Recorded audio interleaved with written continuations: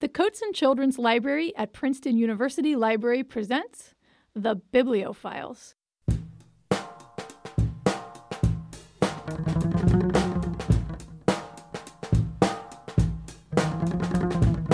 Hi, this is Dr. Dana. My guest is Brandon Sanderson, author of the Alcatraz versus the Evil Librarians series. The premise of the series is simple. Everything you know is a lie. Evil librarians control the world, feeding us false information, like physics, to keep us complacent and blissfully ignorant. The veil is lifted forever the day our hero, orphan Alcatraz Smedry, turns 13. Alcatraz, a self-proclaimed liar, coward, and deviant with a talent for breaking things, receives a bag of sand from his long-lost parents. The sands lead him to a new world, a world where oculators, members of the royal Smedry family, and the Knights of Crystallia do battle with evil, sword-wielding librarians with taped glasses. Narrated by the unreliable Alcatraz, the books are hilarious, innovative, and infinitely clever, taking all the familiar concepts you know, twisting them, and then presenting them in a completely new light, with plenty of swords, explosions, battles, traps, and dinosaurs with English accents thrown in. Mr. Sanderson joins us from Provo, Utah. Brandon Sanderson, welcome to the Bibliophiles. Thank you. So, everything we know is a lie spun by evil sword-wielding librarians in a world where arriving late to things, breaking things, and getting lost are actually considered to be talents. Authors, I know, are often asked, where do you get the idea for your book? But the world in your book is so cleverly contrary. I'm just going to ask, how did you create this alternative universe? Well, it came from several places. It is difficult to trace precisely where an idea starts and where a book comes together, because for me, a book is just a conglomeration of a dozen or more different ideas that ram together into one another and just start sticking together. And the more ideas that stick together, the more essential it becomes for me to write that book. It demands that it be written as I make connections and as things just start to work. When I was planning the Alcatraz books, I'd for a long time been wanting to write a middle grade or young adult novel, something themed a little bit younger than what I've been working on before. I'm mostly known for my epic fantasy books. Mm-hmm.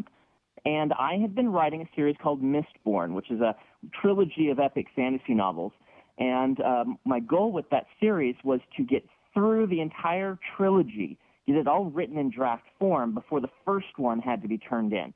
So I've been pushing really hard to get through that series. And after I finished the second of those books, and these are monstrous books, epic fantasy, we like the big doorstopper type novels that just that are so thick that they take up the shelf space of 3 or 4 other books. After I finished 2 of these, my brain was just screaming at me, I can't do this anymore. We need to do something else. I decided I needed to take a break. I just needed to do something else.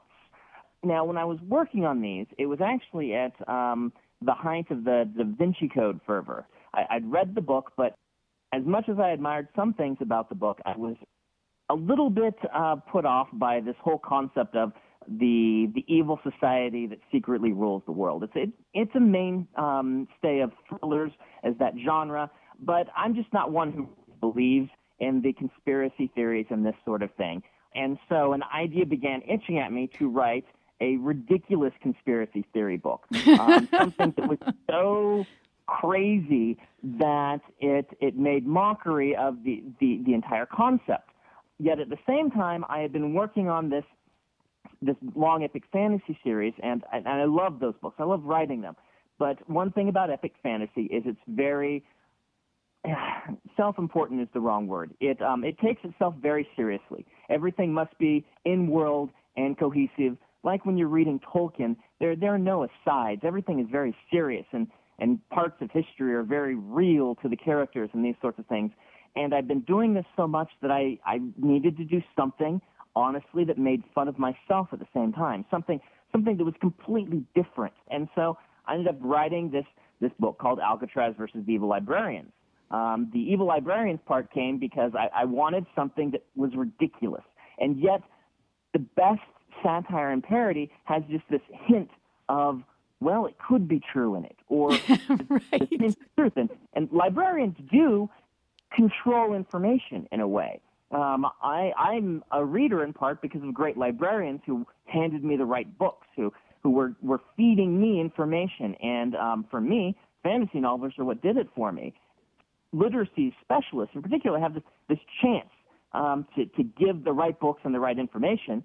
And where there's power like that, there's the opportunity for the power to be abused, particularly in a ridiculous way. And so the evil librarians, the idea that librarians secretly rule the world, grew out of that, mixed with me wanting to do a fun fantasy novel.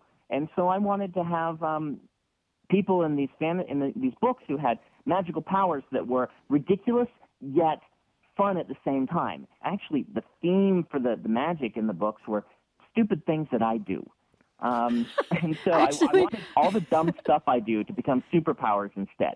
Alcatraz, early in the book, discovers, his grandfather shows up and he meets his grandfather the first time, and his grandfather explains, I have this really powerful super talent, this magical ability that's hereditary, and it's the ability to arrive late to appointments, which is something that I consistently do. Alcatraz is, of course, like, well, that's stupid.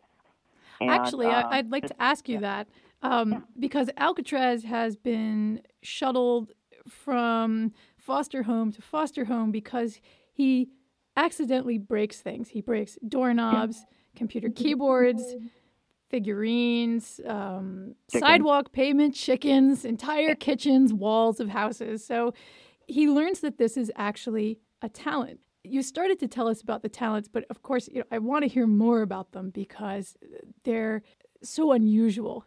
Arriving late to things, breaking things, getting really lost, waking up ugly in the mornings. These are not magical powers. These are things that get everyone in trouble in this world. So how did you pick those and decide to twist them around? When I was a kid, I really was only good at one thing, and that was daydreaming. I was a big daydreamer. I would just sit and stare at the wall instead of paying attention to the things I was supposed to be doing. And it got me in quite a bit of trouble. Well, not quite a bit. I was never a really troubled kid, but, I was getting C's in school because I just wasn't paying attention and stuff like this. When I discovered the fantasy genre, I wasn't a reader when I was young. A lot of kids are, but I wasn't. For whatever reason, it misfired for me. The books that people handed me were the wrong types of books. I make fun of this a little bit in the Alcatraz books because I was given there was a period in my life where every book someone gave me involved some boy with a pet dog. Right. And you knew the dog was going to die. And so why am I going to read this book where I know this dog is going to die?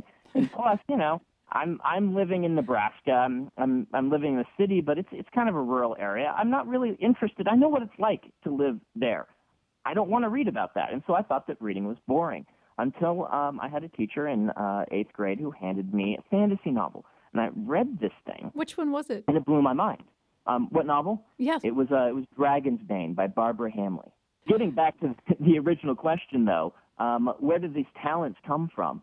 It came from me being a kid and doing something that got me in trouble. And when I read that fantasy novel, I realized, hey, these people are doing what I do. They're daydreaming, and they made a job out of it. It's really what fantasy writers do is we daydream and then people pay us for it. It's this incredible thing that all of us worry that someday the world is going to wake up and say, wait a minute, we're paying these people to daydream? Let's make them get a real job. But I wrote the Alcatraz books wanting to say, let's look at things that I do that could get me in trouble or things that kids do that get them in trouble or just people in general. If we can take these extreme examples and turn them on their heads, maybe it'll show that, a lot of times some things we do, it depends on how we look at them. Pieces of our personality adapted certain ways get us in trouble, but looked at completely different ways can be sources of greatness. If we look at the personality flaw of being arrogant, for instance, well, the arrogance is this terrible flaw. We don't like it, but its twin is self-confidence, which is kind of the same thing. And without self-confidence, it's really hard to succeed in a lot of careers in this world. It depends on how you use it. So I wanted to write a book that was like that. Alcatraz breaks things. It's exaggerated. It works very well for the kids, though. When I talk to them and say, okay, breaking stuff, that's terrible, right? And they're like, oh, yeah. But then I say, yeah, but what if you're tied up and you can break the ropes? Or, Grandpa Smedry. Yeah, arriving late to someone's birthday party, bad thing. Arriving late when someone shoots a bullet at you so you get there just a little too late for the bullet to hit, that's a good thing. So do you have a Smedry talent? Oh, I definitely have a Smedry talent. Daydreaming would be the one that I usually answer when kids ask me, but most of these things come from me. Arriving late to stuff is something I do. Breaking stuff is actually more what my mom does. I stole a lot of these from people I know. I'm writing the fourth book right now where the new Smedry talent someone has is that they're really bad at math. Oh, I have that one.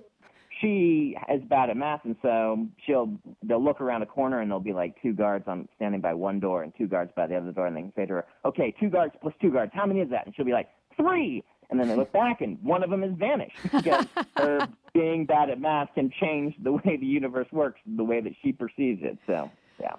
I'm wondering if you might be willing to read a passage from the first book in the series, Alcatraz versus the Evil Librarian. I would love to. In this passage, Alcatraz is about to cross the threshold into this new world, the one that's hiding underneath the librarian-controlled world. Up to this point, Alcatraz has been dubious that this new world really exists. He's just been rescued from his former foster home by his grandfather, Grandpa Smedry, and they're about to enter Grandpa Smedry's secret fortress. The vehicle pulled up to the pumps at a small gas station. I didn't recognize the brand. The sign hanging above the ridiculously high prices simply depicted the image of an upside-down teddy bear. Our doors swung open of their own accord.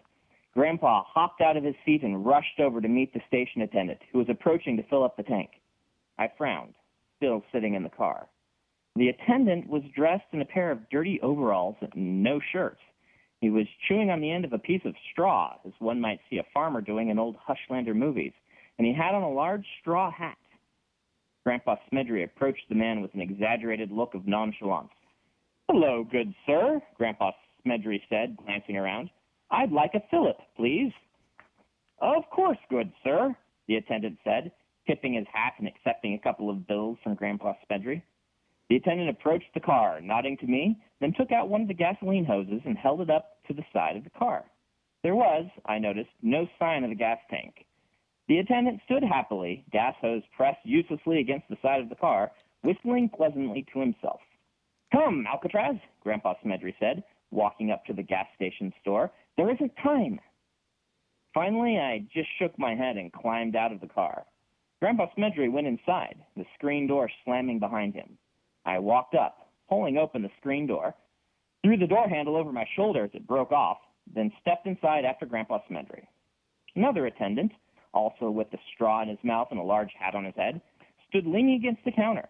The small store consisted of a single stand of snacks and a wall-sized cooler. The cooler was stocked completely with cans of motor oil, though a sign said, "Enjoy a cool, refreshing drink." "Okay," I said, "where exactly are you people finding straw to chew on in the middle of the city? Can't be all that easy to get." "Quickly now, quickly!" Grandpa Smedry gestured frantically from the back of the store. Glancing to either side, he said in a louder voice, "I think I'll have a cool, refreshing drink." Then he opened the cooler door. I froze in place. Now, it's very important to me that you understand that I'm not stupid. It's perfectly all right if you end this book convinced that I'm not the hero that some reports claim me to be. However, I'd rather not everyone I meet presume me to be slow-witted. If that were the case, half of them would likely try to sell me insurance. The truth is, however, that even clever people can be taken by surprise so soundly that they are at a loss for words, or at least a loss for words that make sense. "Back," I said. You see? Now, before you judge me, place yourself in my position. Let's say that you had watched a crazy old man open up a cooler full of oil cans. You would have undoubtedly expected to see, well, a cooler full of oil cans on the other side. What you would not expect to see is a room with a large hearth at the center, blazing with a cherry reddish-orange fire. You would not expect to see 2 men in full armor standing guard on either side of the door. Indeed, you would not expect to see a room, instead of a cooler full of oil cans, at all. Perhaps you would have said "gack" too. "Gack," I repeated. "Would you stop that, boy?" Grandpa Smedry said. "There are absolutely no gacks here. Why do you think we have to keep so much straw around? Now, come on." He stepped through the doorway into the room beyond. I approached slowly, then glanced at the other side of the open glass door and saw oil cans cooling in their wall racks. I turned, looking through the doorway. It seemed as if I could see much more than I should have been able to. The two knights standing on either side of such a small doorway should have left no room to walk through, yet Grandpa Smedley had passed easily. I reached out, rapping lightly on one of the knights' breastplates. "Please don't do that," a voice said from behind the faceplate. "Oh," I said. Sorry." Still frowning to myself, I stepped into the room. I've always been tempted to do that whenever I've encountered a suit of armor.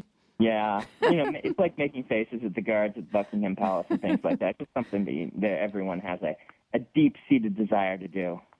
So Alcatraz not only discovers that he's part of the royal Smedley family, he also discovers that he is an oculator. Can you tell us what an oculator is? I can. As I talked about earlier, these books came from my desire to write a story about people who had magical talents, kind of like the dumb things that I do. And one of the things that had been bouncing around in my head for a while was a magic system based on glasses. I have worn glasses since I was very young, and I can remember that day when I first was given glasses. I was maybe 6 or 7, and I didn't want to get glasses. I knew people got made fun of for wearing glasses, and I was all against it. And my parents took me down, and we did the whole eye test thing, and I kept protesting, I don't need glasses. Why are we getting glasses? And then eventually I was given the glasses, and I put them on. And I can remember looking at a tree and saying, I can see the leaves. To me, trees were just fuzzy things of green. The whole world changed to me. Thomas Aquinas called the invention of spectacles the greatest invention in the history of mankind, in his opinion. And that moment, it was certainly the greatest invention for me because the world opened up to me. When I was writing these books, the idea of information being more powerful than weapons became much of a theme. I mean, we've got the librarians, and we've got the librarians controlling through information. I wanted some of the things that the heroes do have to deal with information, and I made glasses the metaphor for this. Alcatraz is given special types of glasses that when you look through do different things. There are some that he has that can tell when someone is speaking the truth or when they're lying. There's ones that he wears that can tell how old different objects are in relationship to one another. The lenses that he wears, some will show him where people have walked. It shows their footprints and their tracks. And these sort of information-based lenses were a metaphor not only for, something I do. I wear glasses. I want wearing glasses to be cool. But beyond that, it became a metaphor for the whole story. The person who controls the information controls the world. And I should add here that there are some bad types of lenses, too, that are not as much information but power. Torturous. Lasers and wind and slowing down movement and that sort of thing. Alcatraz keeps trying to get lots of lenses like that, and he never really gets very many of them. And it's a constant source of complaining to him that instead of getting the laser beam lenses, he ends up with lenses that can show how old things are and stuff like that. But one of the metaphors for the books is that can be just as powerful if used the right way. He does get some laser beam lenses in the first book, but you'll have to read to see how he uses those. They don't end up getting used precisely as one might expect. So can you please tell us more about Bastille? She's so mean. I love her. Bastille comes from, where did Bastille even come from? I wanted to have one of the Knights of Cristalia be in the books, and I wanted to play with people's conceptions and expectations. It's part of what these books are about. When I say knight, I wanted something you didn't expect, something Alcatraz didn't expect. Grandpa Smedley mentions his bodyguard early on, the knight who's sent to try and keep him out of trouble. And beyond that, the Smedley family in general have a reputation for getting themselves into lots of trouble. And so there's this order of knights who exist whose main duty in life is to keep the Smedleys from getting themselves killed. And so most Smedleys you see will be having a knight bodyguard run around behind them trying to put out the fires that they start and keep things from going all crazy. So I wanted, when this knight walked on the stage, to be someone unexpected. And so I made the knight Bastille, a 13-year-old girl who is not what you would expect when I say knight. You would maybe expect this kind of noble, honorable person who is, doing their job for the better good. But I thought, if your job is to take care of this kooky old man, Grandpa Smedry, who's always getting into trouble and always doing what he's not supposed to, you might be kind of grumpy about it.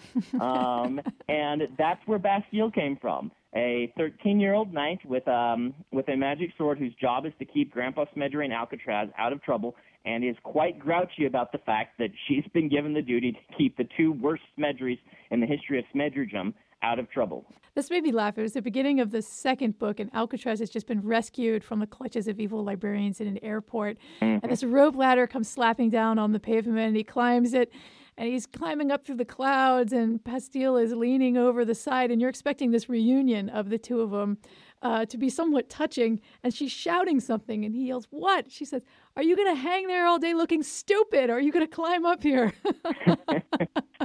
Yeah. Bastille's existence in the books is supposed to be like a bucket of cold water. Whenever she shows up, she dumps it on you and wakes you up and says, "All right, let's get moving." So, I think it's hilarious that librarians are considered bad guys. These books are on library shelves. They're on librarians' recommendation list. Mm-hmm. So were you just shushed by too many librarians in your youth? Honestly, it just came from me trying to come up with the most ridiculous group I could think of. In fact, the original image was, I'm like, okay, who's the secret cabal who's going to rule the world? And I had this image pop into my head of this kindly old grandmotherly woman with like this knit shawl and stuff behind the library desk at the library where I would always check out books. And imagining her having this giant battle axe sitting underneath, just waiting to, slam at the wrong person or something like this. And that just, the concept made me laugh so much that I had to write the book. Librarians in general, I have found, they're not the hushing, shushing type. I've hung out with a lot of librarians. Even before the Alcatraz books, I hung out with a lot of them. And they tend to be actually really kind of zany people, the type of people who love books and want to spend their life with books. And they can be a quite wild bunch, I've discovered, much to my shock. So shushing librarians, I'm not sure if that even really exists. I haven't met any. Mostly I found pretty wild and crazy, witty librarians to be the case. And so generally they seem to get the idea that, and plus most of them I think would rather be known as an evil cabal that rules the world as opposed to the boring people who sit behind desks and stamp your books. So the newest book in the series, Alcatraz versus the Knights of the Crystalia, is due out this month. What is in store for us? Well, let's see. Alcatraz versus the Knights of Crystalia is where Alcatraz finally gets to visit the Free Kingdoms, where his family is from. The first book happens in America. The second book happens in the Library of Alexandria, which is kind of in this in-between place, between worlds. And the third book, he gets to visit Valhalla, the city of castles, which is a city made up entirely of castles. Everybody lives in a castle. In this book, he finally gets to see where he comes from and go to a place where instead of just being nobody, he's known as being Alcatraz Smedry, the heir to the Smedry line. He's an immediate rock star, which is completely unanticipated and unexpected for him. But at the same time, he's been dealing with librarians who have been trying to get the sands of Rashid and trying in various ways to control the world through a lot of violent and dramatic means. What's going on in Valhalla is there's a group of librarians called Wardens of the Standard, who are the more political, sort of intrigue-focused librarians, and they're starting a political movement where they're trying to accomplish some nefarious deeds through use of the actual legal political system. And so it becomes a different sort of fight for Alcatraz and his friends as they're working against a treaty which is being signed that will essentially give up one of the Free Kingdoms to librarian control in exchange for a group of promises from the librarians that, of course, Alcatraz and Grandpa don't believe for a second that the librarians will keep. And so it's, like I said, it's a different kind of story. We'll start delving into Alcatraz's relationship with his parents a little bit more and who they are and why they did what they did and things like that. So that's Book 3, Alcatraz versus the Knights of Crystalia. Should start showing up in stores, end of this month, beginning of next month. Well, Brandon Sanderson, thanks so much for coming on the Bibliophiles. It's been a real pleasure. I really enjoy these books a lot. Oh, well, thank you so much.